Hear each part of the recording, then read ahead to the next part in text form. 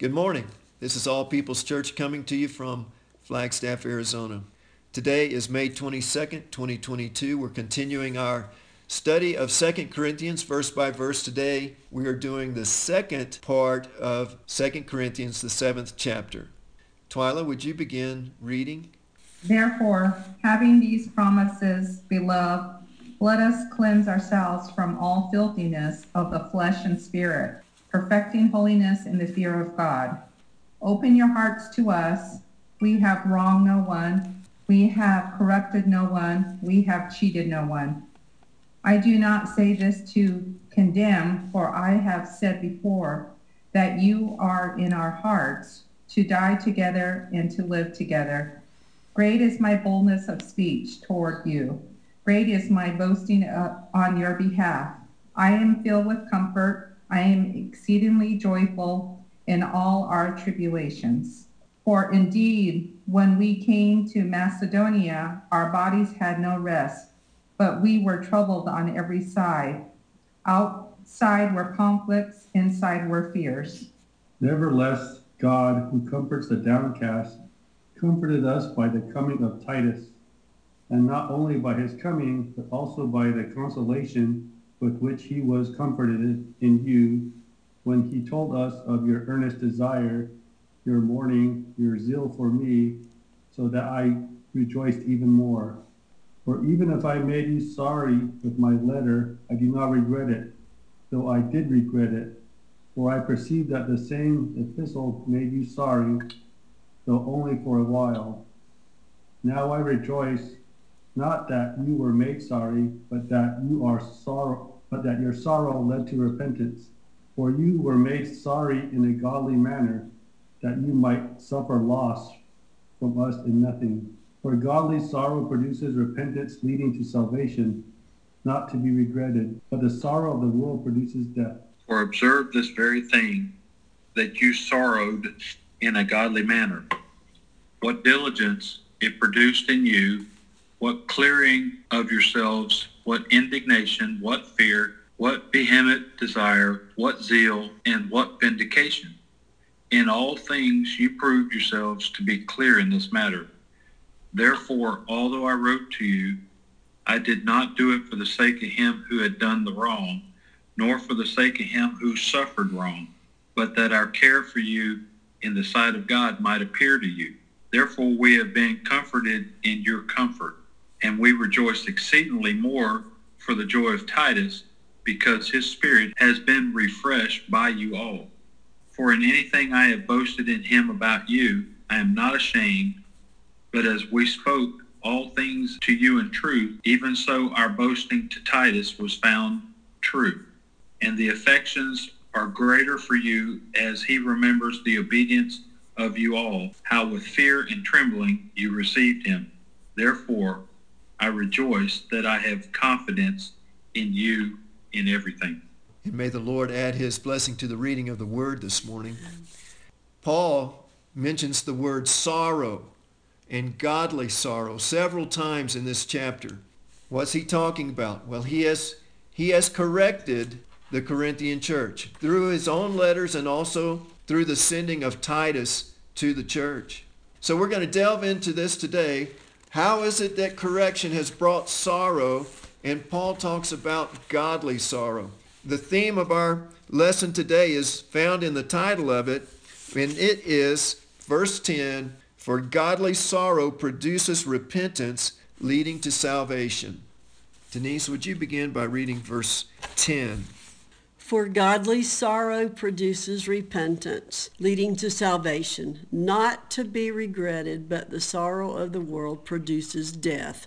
Godly sorrow in the saved and unsaved. Let me start and say that again. Godly sorrow in the saved and unsaved is good and not to be regretted. Let's talk about it. It is the feeling of shame and remorse we rightfully feel when we know we have hurt God by our actions and dishonored the price he paid for us. Why is it good? Isn't that what Paul says? He says it's not to be regretted. Godly sorrow has a benefit. It can and should produce repentance. That's the benefit. Secondly, Godly sorrow leads to salvation in the lost or unredeemed. There is a normal sequence to a person's salvation, and it can be comprehended in three parts. I talk about salvation a lot because it's fundamental to understanding Christianity. And we're going to go over it again today. And hopefully, by going over it regularly, using different scriptures to illuminate it, and also using slightly different terminology, over time, you're going to just have a rock-solid understanding of it, not only yourself. I mean, you can experience salvation without fully understanding it. Most people, when they're saved, they don't understand salvation scripturally. I mean, they realize something has happened to them and it's good and the results are beneficial, but they might not be able to explain it in a way that is understandable to someone else. But over time, by studying the Word continuously, we can become very knowledgeable and adept at explaining salvation. It's very useful. Let's begin by talking about the three parts of salvation and see if we can really enjoy the knowledge of it. First, they, being the unsaved, must come to a knowledge of God. They must acknowledge that He is and that He exists. That's fundamental.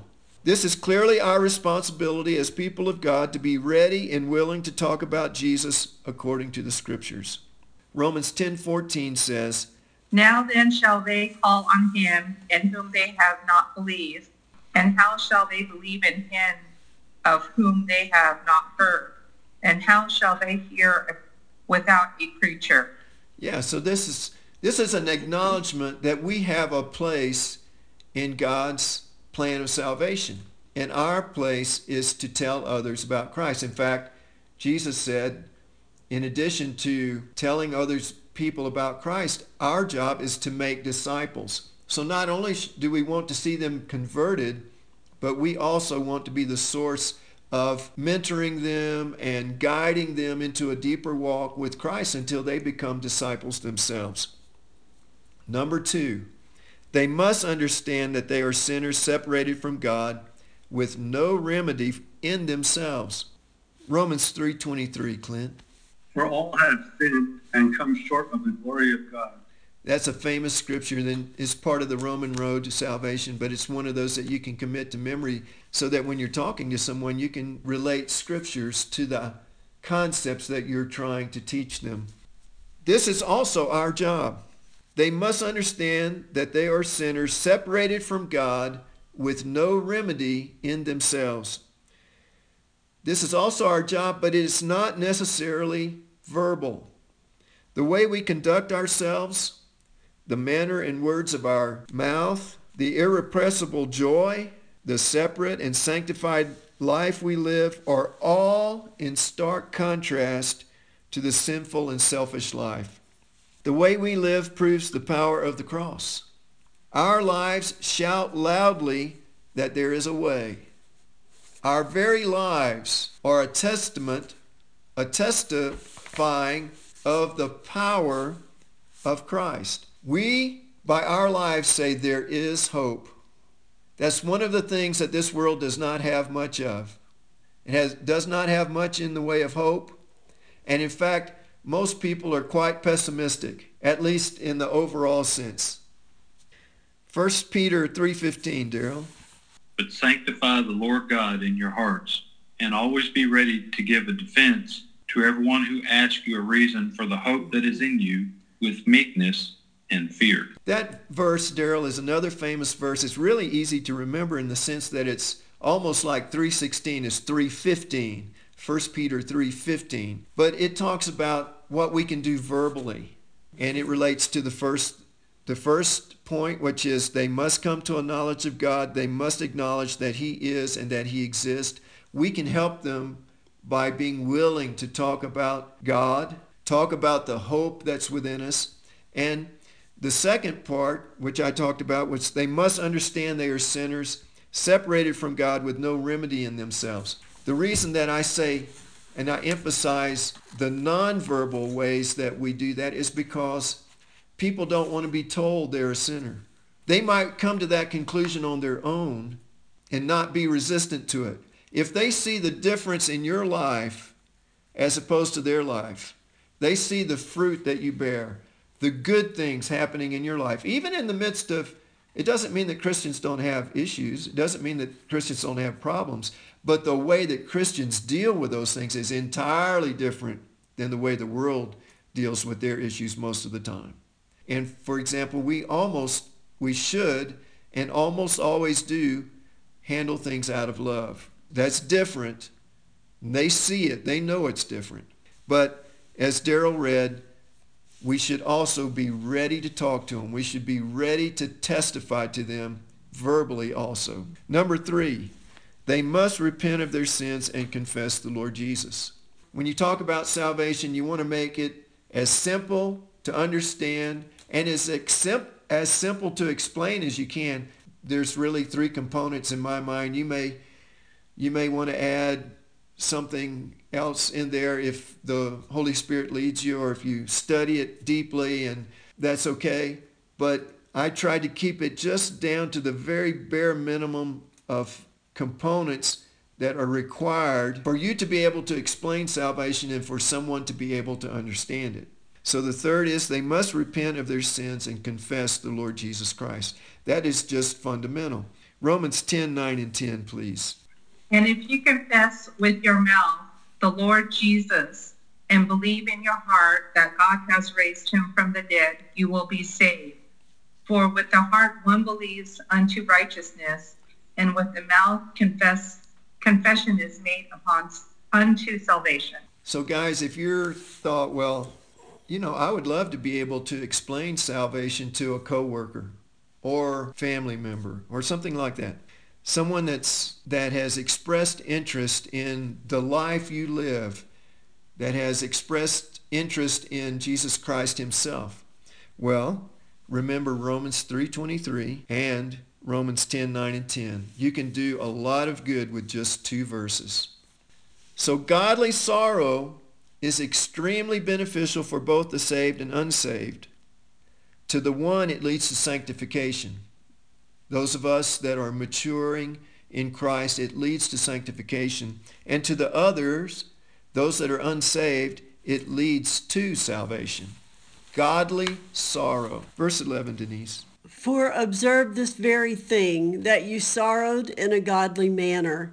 What diligence it produced in you, what clearing of yourselves, what indignation, what fear, what vehement desire, what zeal, what vindication. In all things you proved yourselves to be very clear in this matter. Titus, his words, his prayers, his manners, his saturation in the Holy Spirit were very likely critical to the good result in verse 11. I believe Titus was the living, breathing answer to Paul's prayers for the Corinthians. To me, this is an indication that the Corinthian church was salvageable. People in churches who, when confronted with issues, exhibit concern, prayerfully repent, and incorporate change, show that they are mature enough to take criticism and correction and grow. That's really important. He says in verse 11, which Denise read, he says, for observe this very thing, that you sorrowed in a godly manner. And then he talks about what the result was. What diligence it produced in you. What clearing of yourselves. When I think about that, you might think, well, what does he mean by that? I think what he means is there were things going on in the church that you might not even known about. But once I made you aware of it, you began to take action. You cleared yourself of being responsible or in some way aiding or abetting this type of behavior. He says you cleared yourself. What indignation, right? Inside the church, there was indignation over this particular sin that was occurring. What fear? When he talks about what fear, I'm certain he's talking about what fear of God this showed. Vehement desire to do the right thing. Zeal for God's word, zeal for God's house, zeal for the purity of the congregation even. In all things you proved yourselves to be clear in this matter. Once again, I want to say, to me, This is an example of perfecting holiness in the fear of God. Remember, that's from verse 1. Perfecting holiness in the fear of God. It's an incredibly important phrase. He says, in this case, in an entire church. Not just one person we're talking about, but an entire church. Can you see that it took energy and effort on everyone's part, not just the ones guilty of sin that Paul exposed? Verse 12. Therefore, although I wrote to you, I did not do it for the sake of him who had done the wrong, nor for the sake of him who suffered wrong, but that our care for you in the sight of God might appear to you. I want to emphasize that last phrase. But that our care for you in the sight of God might appear to you. The last phrase is an important concept. The church needed to know that someone was observing. Someone was taking note. There was a dedicated overseer who was not going to let things continue downward and who was not going to let things be swept under the carpet. He says you needed to know that as a church, that you were under my authority and under my oversight. So he says this is okay. It happened. We dealt with it. You reacted properly. You had godly sorrow. It had all the proper results that we would want it to have. And secondly, it also re-emphasized to you that you are under oversight. Verse 13. Therefore, we have been comforted in your comfort, and we rejoiced exceedingly more for the joy of Titus, because his spirit has been refreshed by you all. Doing the right thing is the greatest form of respect and love. Jesus said in John 14:15, that's another easy one to remember, John 14:15. He said, if you love me, you will keep my commandments. And I'm paraphrasing that. I think both Titus and Paul felt loved and respected by the result of what happened in Corinth. Verse 14 and 15. For if in anything I have boasted to him about you, I am not ashamed. But as we spoke all things to you in truth, even so our boasting to Titus was found true. And his affections are greater for you as he remembers the obedience of you all, how with fear and trembling you received him. When correction is done in love, this can be the outcome. Paul made plain the boundary of God's word, and the congregation heeded it. They were made sorrowful, but were not harmed. Verse 16. Therefore I rejoice that I have confidence in you in everything. In conclusion today, I would like to speak for a moment more about correction. I'm not hung up on correction, guys. It's just an important concept, that's all. Correction is very valuable. Can you see that it was very valuable to the Corinthian church? Healthy personal boundaries are conducive to accepting and giving correction and are the reason we talked about it so much last week. Mentorship in business or discipleship in Christianity includes the dual ideas of instruction and correction. Correction is an ancient and accepted concept. Proverbs 6:23, you might want to make note of this. For the commandment is a lamp, and the law a light. Reproofs of instruction are the way of life. To me, the phrase reproofs of instruction are the way of life have a double meaning. First, as borne out from the succeeding verses of chapter 6, it means God's commandments and laws, if heeded, will keep you from evil. You can read it for yourself later today. Read chapter 6 of Proverbs. Secondly, to me, it also means that reproofs of life are the way of life. That is, reproofs are normal and expected. There is no necessity to be offended when corrected. Now, are we sometimes? Yes. As a younger man, I was always offended when I was corrected, but not so much as an older man. One of the most obvious examples of maturity is the trait of being able to handle criticism and correction calmly and without emotion. Correction and advice can come from many sources. We can often more easily accept correction from a stranger or from a book than from an acquaintance or friend or loved one. Sort of sad, but it's true. But however or by whomever the correction comes, the church or the servant of Christ who cannot accept correction, I'm saying this is a very negative statement I'm making. I don't like to make negative statements, but this one is required. And I'll start over. But however or by whomever the correction comes, the church or the servant of Christ who cannot accept correction borders on worthlessness for the kingdom of God. I know that's a tough statement, but it's true, and there's no way to get around it.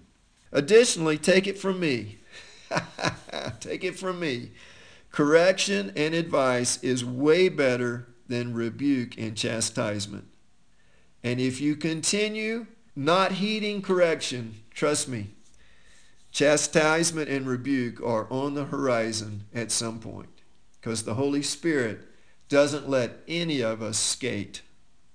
In the words of King Solomon found in Proverbs 9:9, give instruction to a wise man, and he will be still wiser.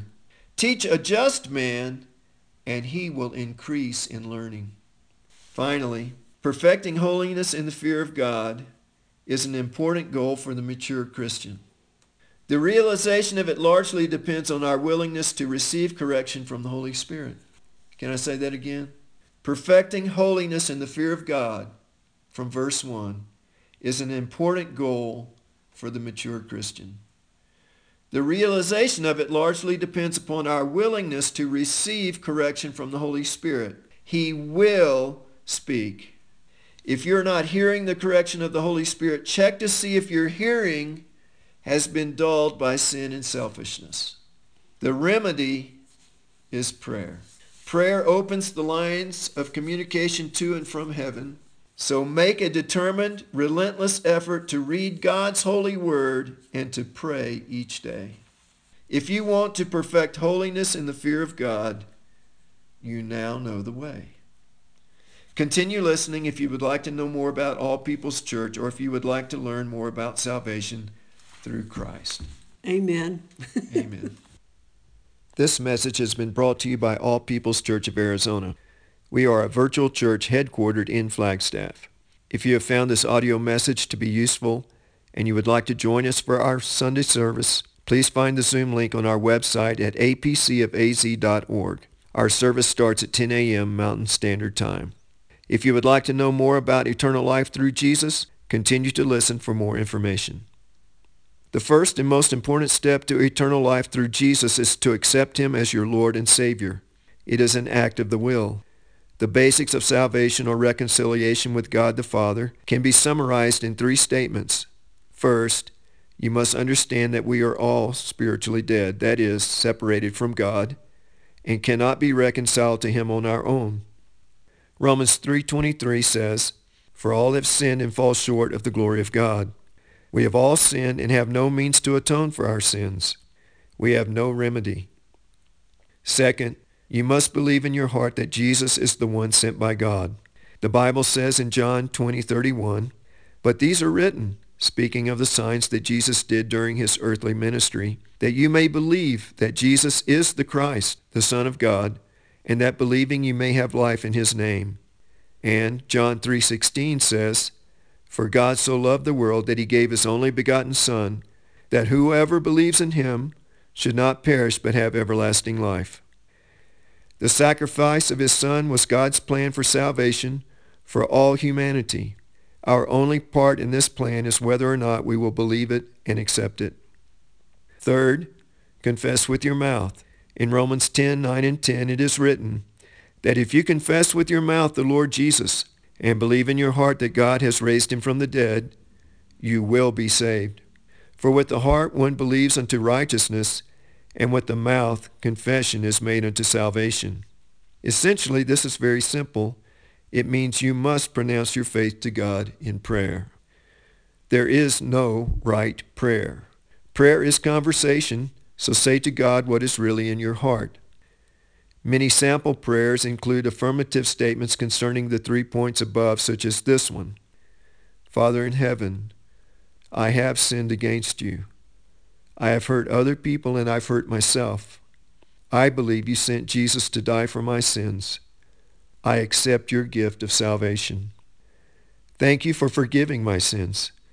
Help me to love and live as a follower of Jesus should. In Jesus' holy name I pray. Amen.